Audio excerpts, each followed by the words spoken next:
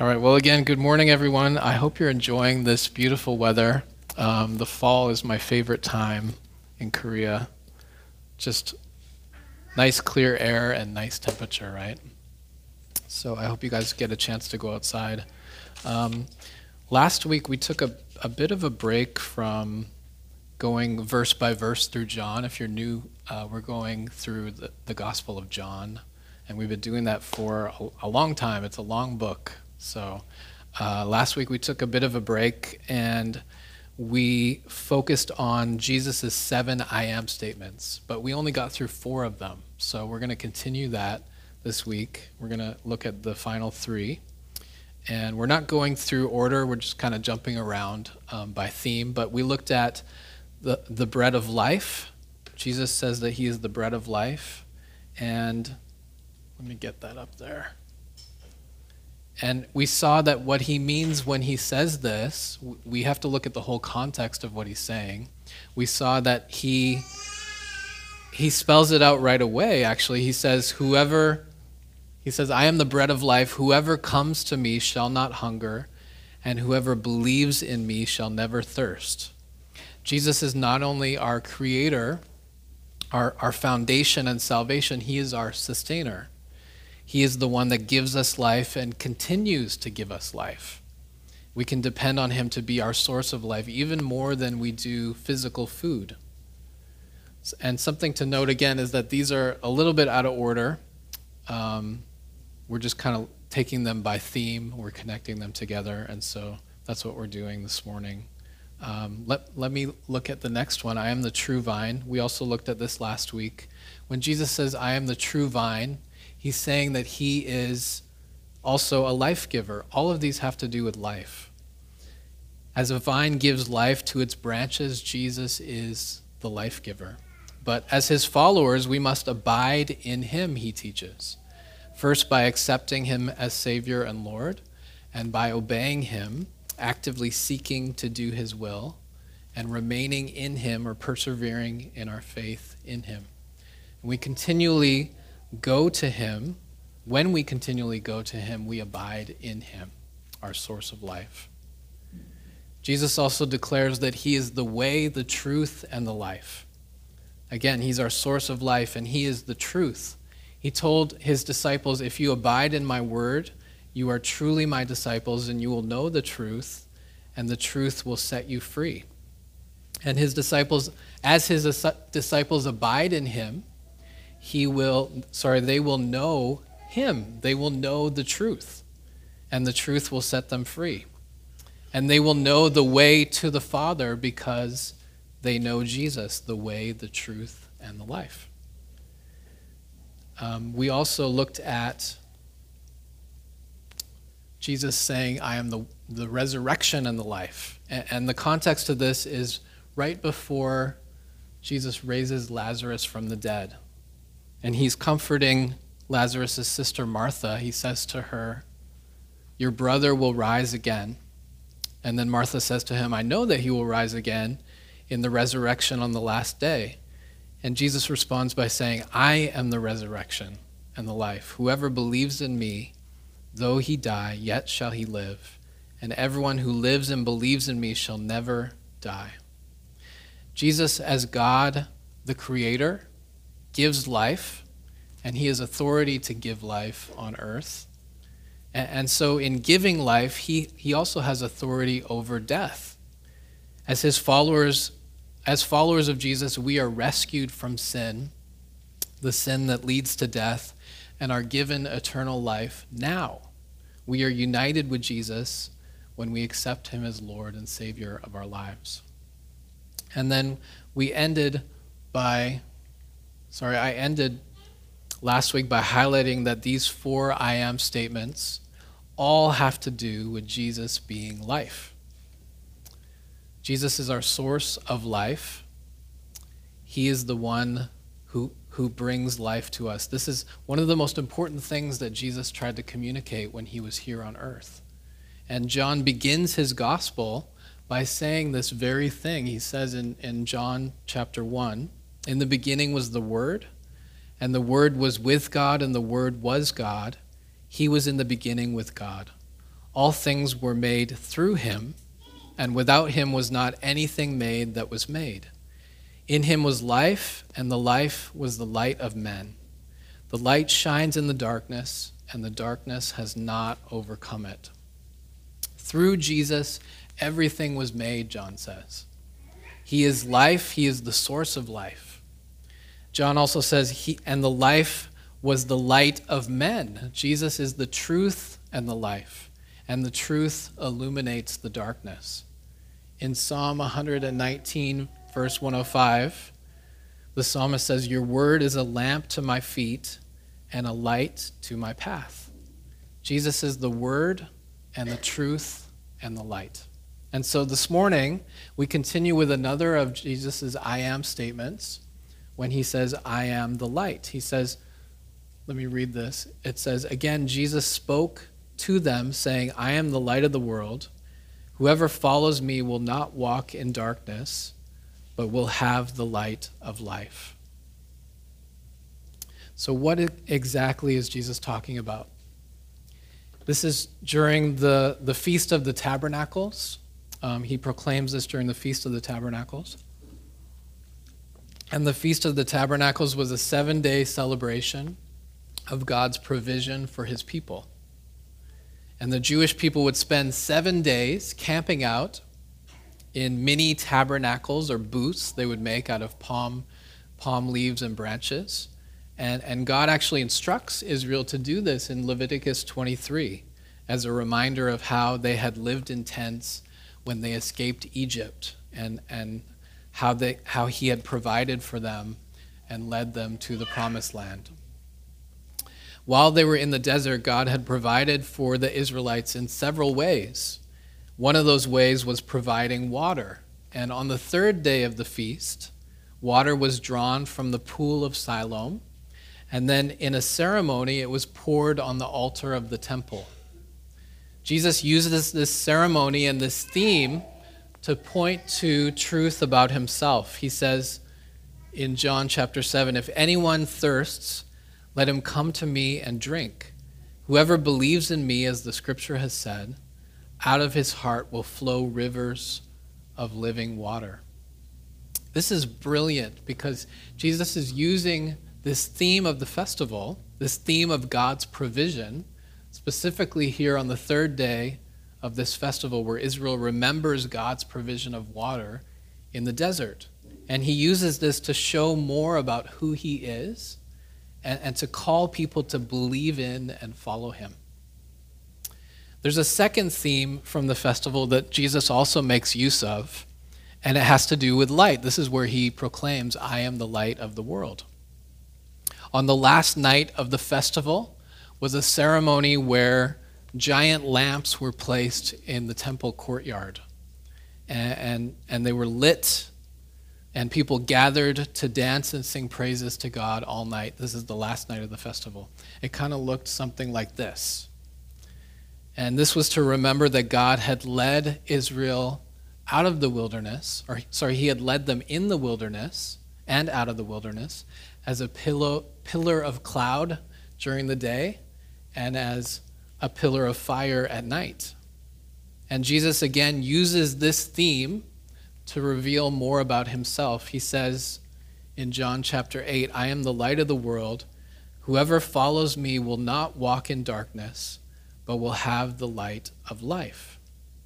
So like the cloud of fire that led Israel through the wilderness, Jesus leads his followers by illuminating and opening our eyes to God and to the truth. If we walk with Jesus, we don't remain in darkness, meaning we're not stuck in sin and ignorance anymore. We're shown the path out of that. Salvation is through Jesus Christ. Jesus declares this again. He says, I am the light again in the next chapter, and it's still the Feast of the Tabernacle. And as he's walking, he sees a blind man, and Jesus' disciples ask him in verse 2 of chapter 9, they say, Rabbi, who sinned, this man or his parents, that he was born blind? Jesus answered, it was not that this man sinned or his parents, but that the works of God might be displayed in him. We must work the works of him who sent me while it is day. Night is coming, when no one can work. As long as I am in the world, I am the light of the world. And then Jesus backs up this claim by healing this man, healing this blind man. He brings him out of physical darkness into light. This is an amazing miracle in more ways than one, because not only does he give this man physical sight, he also in an instant gives the man the ability to make sense of what he's seeing. You see, he was born blind. And today there's technology that can help people, that can restore the sight of people who are visually impaired, some people who are visually impaired or blind. But these people still need to learn how to process that information. It takes years of therapy for these people to be able to understand what they're seeing, what this new information is. And so Jesus not only gives this man born blind sight, he gives him the ability to understand what he's seeing in an instant. It's a double miracle. He does two things at once. And when we look at all of the miracles that Jesus performs throughout his ministry, giving sight to the blind was actually Jesus' most common miracle. We don't see this in John, as John's actually just chosen to highlight 7 of Jesus' miracles. But throughout the other Gospels, this is Jesus' most common miracle. And one of the reasons for this is that blindness was actually much more prevalent in Jesus' day than it is today. And one of the reasons for that is that the conditions were just much more unsanitary, especially in water. And that would increase the risk of blindness and other ailments. And so this is one of the reasons that Jesus heals more blind people than anyone else. There's just more of them. It's more prevalent. But this isn't the main reason that he heals so many blind people, because healing the blind was something that Scripture actually foretold the Messiah would do. Near the end of his life, John the Baptist was imprisoned, and as he sat in that dark dungeon, he began to question if Jesus truly was the Messiah. And so he sends his disciples to Jesus to ask him. And his disciples say to Jesus, "Are you the one who is to come, or shall we look for another?" And Jesus answered them, "Go and tell John what you see and hear. The blind receive their sight, and the lame walk. Lepers are cleansed, and the deaf hear. And the dead are raised up, and the poor have good news preached to them." These were all things that were prophesied of the Messiah in the Scriptures. And one of these passages in Isaiah chapter 42 says, "I am the Lord, I have called you in righteousness. I will take you by the hand and keep you. I will give you as a covenant for the people, a light for the nations, to open the eyes that are blind, to bring out the prisoners from the dungeon, from the prison, those who sit in darkness." Obviously, Jesus came not just to give physical sight to the physically blind, but also to give sight to those who had become blind to the things of God. And we see back in chapter 19, Jesus give light to something that even his disciples had not clearly seen or clearly understood. Let me read that passage again. "Rabbi, who sinned, that this man or his parents, that he was born blind?"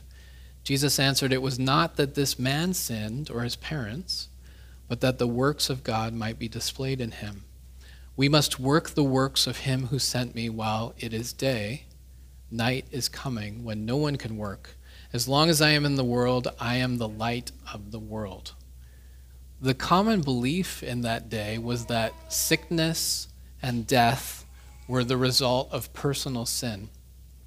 And while this is sometimes the case, I believe the majority of the time it's not. Let me explain. In Jesus' day, the rabbis taught that it was always the case, that they taught that a child could even sin in the womb, causing death or sickness, or parents could sin. If parents would sin would lead to someone like this man being born blind. This is what they were teaching. And it breaks my heart that this kind of thinking still persists in the church, that people who are sick or who are going through a hard time are called out because of their lack of faith or because they're being sinful. And yes, that is sometimes the case. I'm not saying it's not, but I believe that it's not the majority of the time. The majority of the time we suffer because we live in a world of suffering. And we live in a world of suffering because mankind has chosen sin over God. We see at the beginning of the Bible in Genesis that death entered the world because of sin. We have sickness and death because of original sin, and our bodies are dying, right? Not because of a lack of faith or a personal sin, but because of original sin. Although there are times when personal sin does bring sickness or death, again, I'm not denying that. I believe it's usually the minority, not the majority of the time. The rabbis in Jesus' day were teaching that sickness and death always came from personal sin. And Jesus throws this entire system of thought away when he says in verse 3, let me highlight it. It was not that this man sinned or his parents, but that the works of God might be displayed in him. And this gives us an entirely different outlook on suffering. And we could spend the entire time here, but I'll just firstly say I'd like to revisit this topic in the near future. And secondly, God is more interested in our character than our comfort. Let that sink in, because we often view suffering as punishment. It can be, but it can also be God allowing something painful in our lives to bring about change. And remember, we looked at that 2 Sundays ago. Jesus says that the Father is the vine dresser. He's actively cutting things out of our lives. He's pruning things in our lives so that we can grow, so that we can become better people. Jesus heals this man who was born blind, but he's opening the eyes of everyone there, including the disciples, to the truth, to the things of God. And so he heals this man, but he goes about it in a very interesting way. He spits on the ground, and then he makes mud out of this spit and dirt, and he anoints this man's eyes with it. And then he tells the man to go and wash off this mud that Jesus has put on his eyes. There are previous miracles where Jesus just speaks and the person is healed. So why would he choose to do it this way? Well, he is the light of the world, right? He's giving light to the things of God, and so he's helping people see the truth. When he heals this man, it's on the Sabbath. And one of the 39 categories of work not to be done on the Sabbath was to make mud or clay. These are categories of rules that are added on to God's command to take a rest on the Sabbath. Jesus disregards these teachings of the rabbis. This was an oral tradition. At this time, it wasn't written down. A century later, they wrote it down. But at this time, it was just oral teaching. And Jesus disregards this oral teaching. And he later says that the Sabbath is for man, not man for the Sabbath. In other words, the Sabbath is a benefit for us. It's not a burden for us. The leaders and the teachers in Israel had made it a burden. And so Jesus illuminates this truth. He is the light of the world. In John 12, verse 46, Jesus says, I have come into the world as light, so that whoever believes in me may not remain in darkness. He is the light, not just to illuminate the truth, but to bring us out of darkness by rescuing us from sin and from death. In one of John's letters to the church, John says in 1 John chapter 1, "This is the message we have heard from him and proclaim to you, that God is light, and in him is no darkness at all. If we say we have fellowship with him while we walk in darkness, we lie and do not practice the truth." And we're about to see that the Jewish leaders claim to know the truth, and yet they are more blind than that blind man was before Jesus healed him. Jesus makes his next two I am statements, one after the other, and they come in the context of all of this. They come in the context of what has just happened, the healing of this blind man.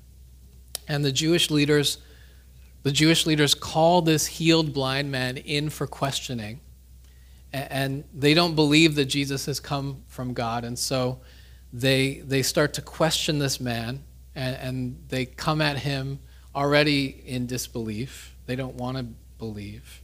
It doesn't matter what this former blind man says. They can't accept who Jesus is or where he's come from.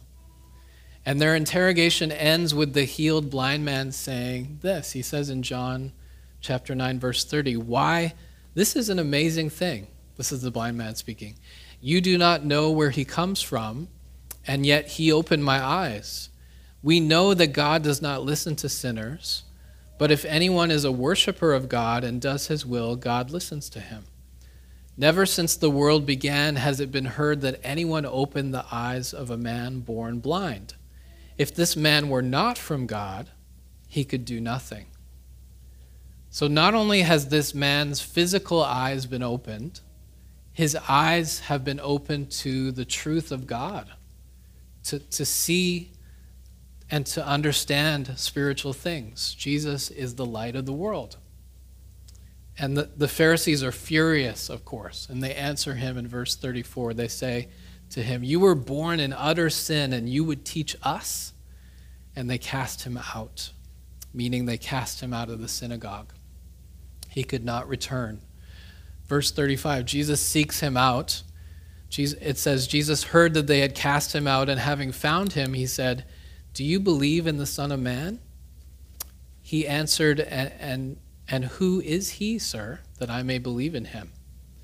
Jesus said to him, "You have seen him, and it is he who is speaking to you."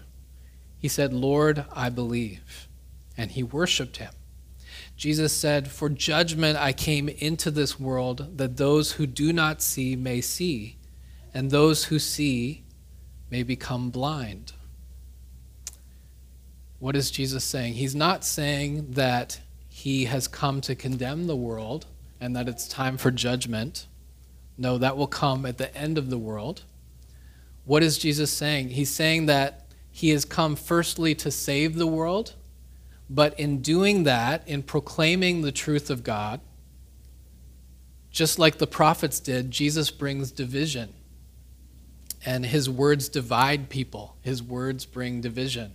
Because when people hear his teaching, they either believe what he says or they don't. There's no in-between with Jesus. That's often why he makes such dramatic statements like, "Whoever feeds on my flesh and drinks my blood has eternal life." He's making these statements because he wants division. He wants to divide those who believe from those who don't. And now, he doesn't always expect an immediate decision. It took time for people like Nicodemus to really think deeply about who Jesus was or is and what Jesus had said to him for him to believe. It took time. But he did believe. We see at the end of the Gospel of John that Nicodemus is involved in Jesus' burial.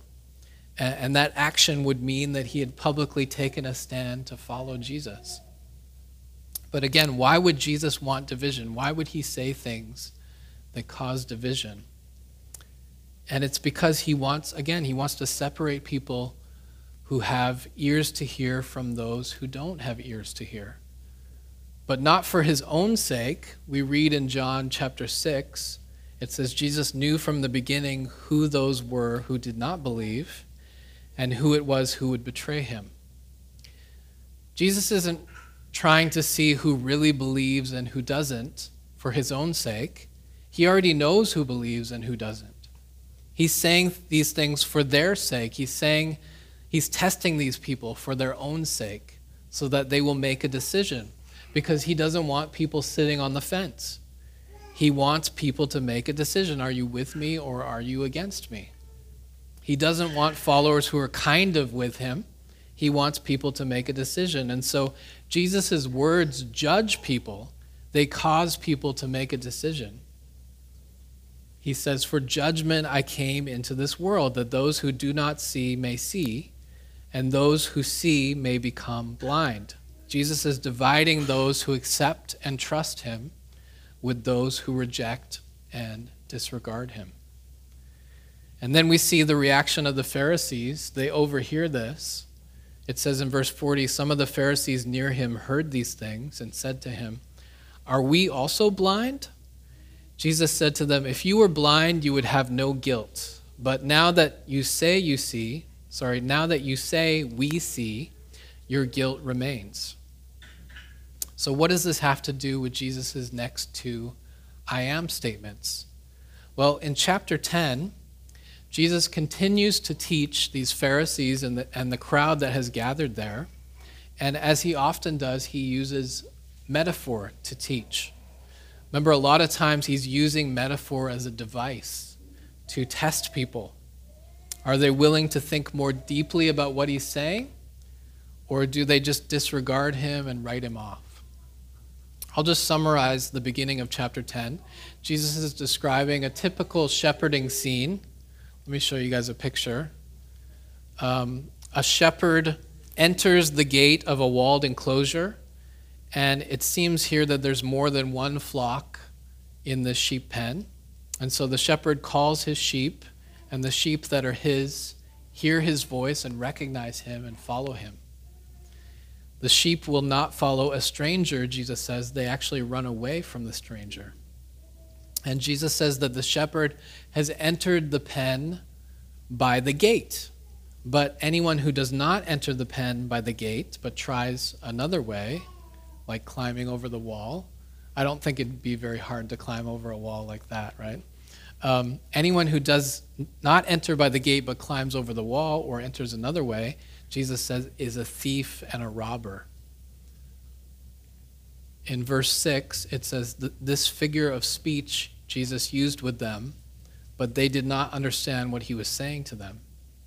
Remember, he's been speaking to the Pharisees, and he's still speaking to them here. And he's actually proving how blind they are. They don't understand what he's talking about. Those who do not enter by the door are thieves and robbers, he says. And then Jesus says in verse 7, "Truly, truly, I say to you, I am the door of the sheep. All who came before me are thieves and robbers, but the sheep did not listen to them. I am the door. If anyone enters by me, he will be saved and will go in and out and find pasture. The thief comes only to steal and kill and destroy. I came that they may have life and have it abundantly." So what is Jesus saying?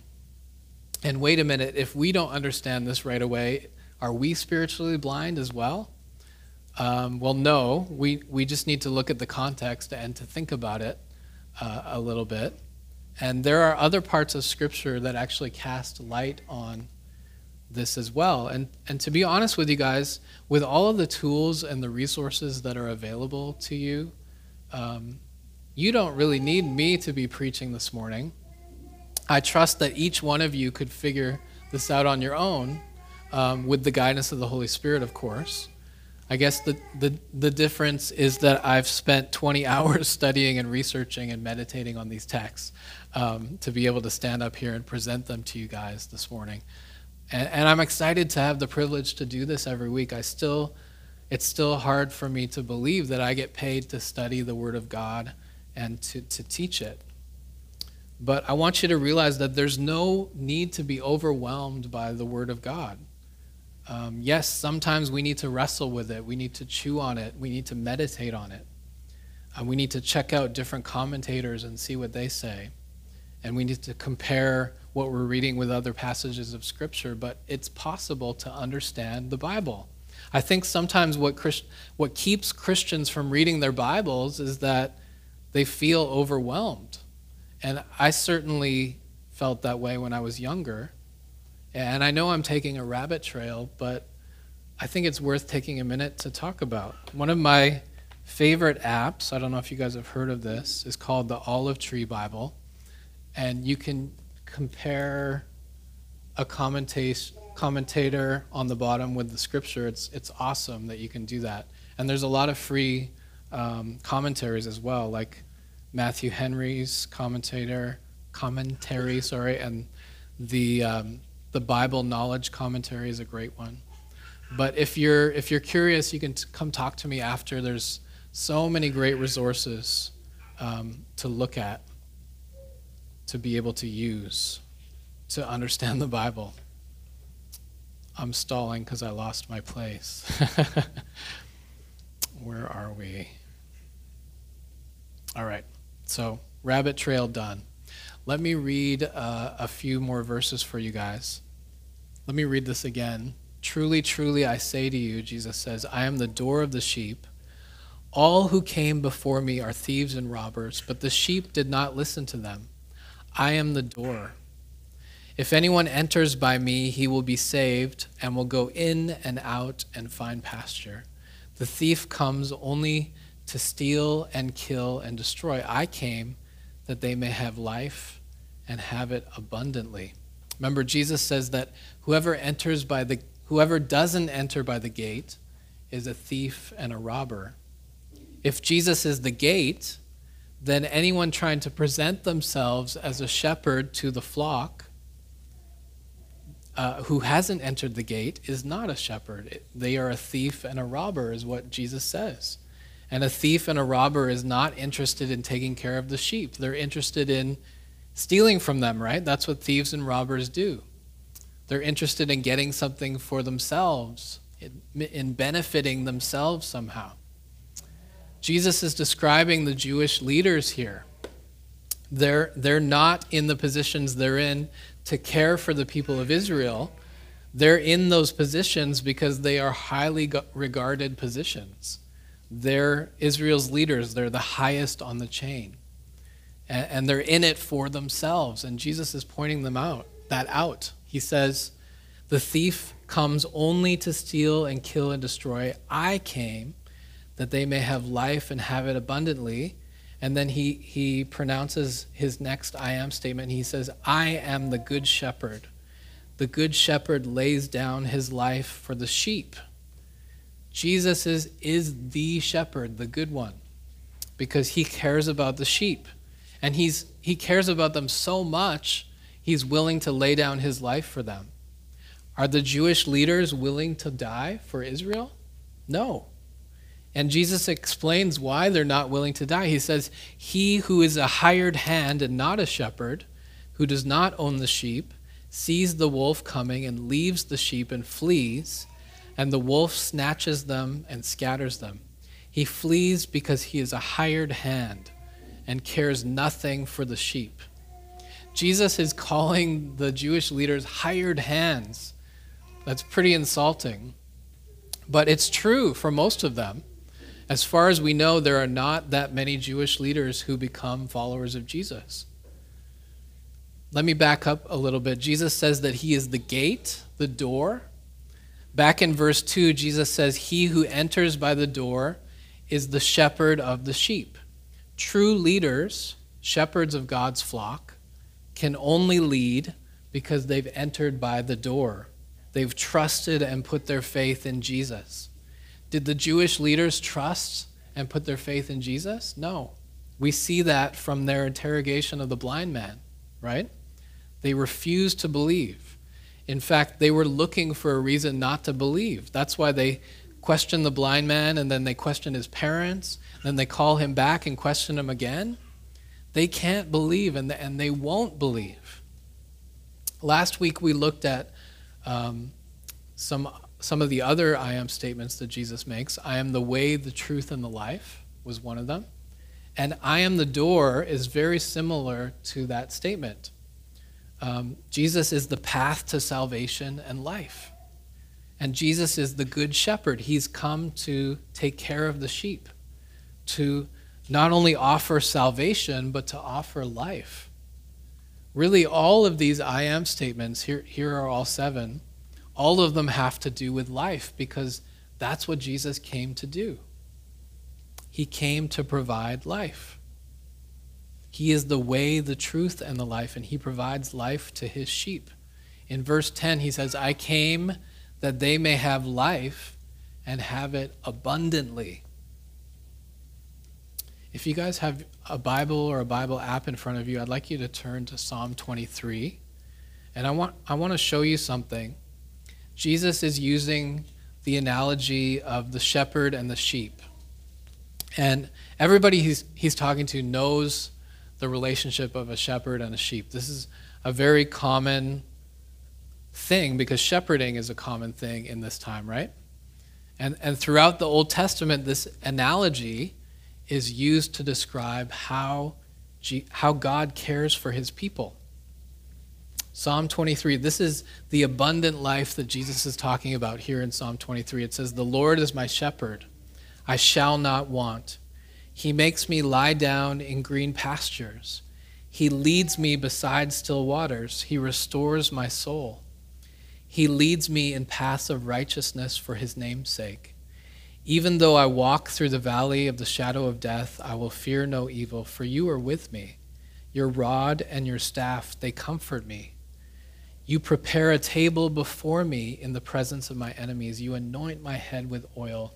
My cup overflows.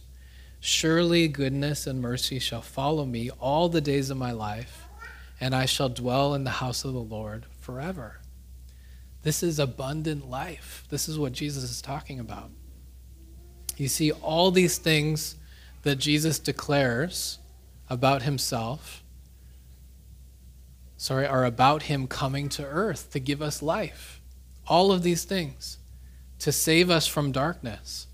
He didn't just come to save us from sin and death. He came to give us life, abundant life, he says. Amen? Let's pray.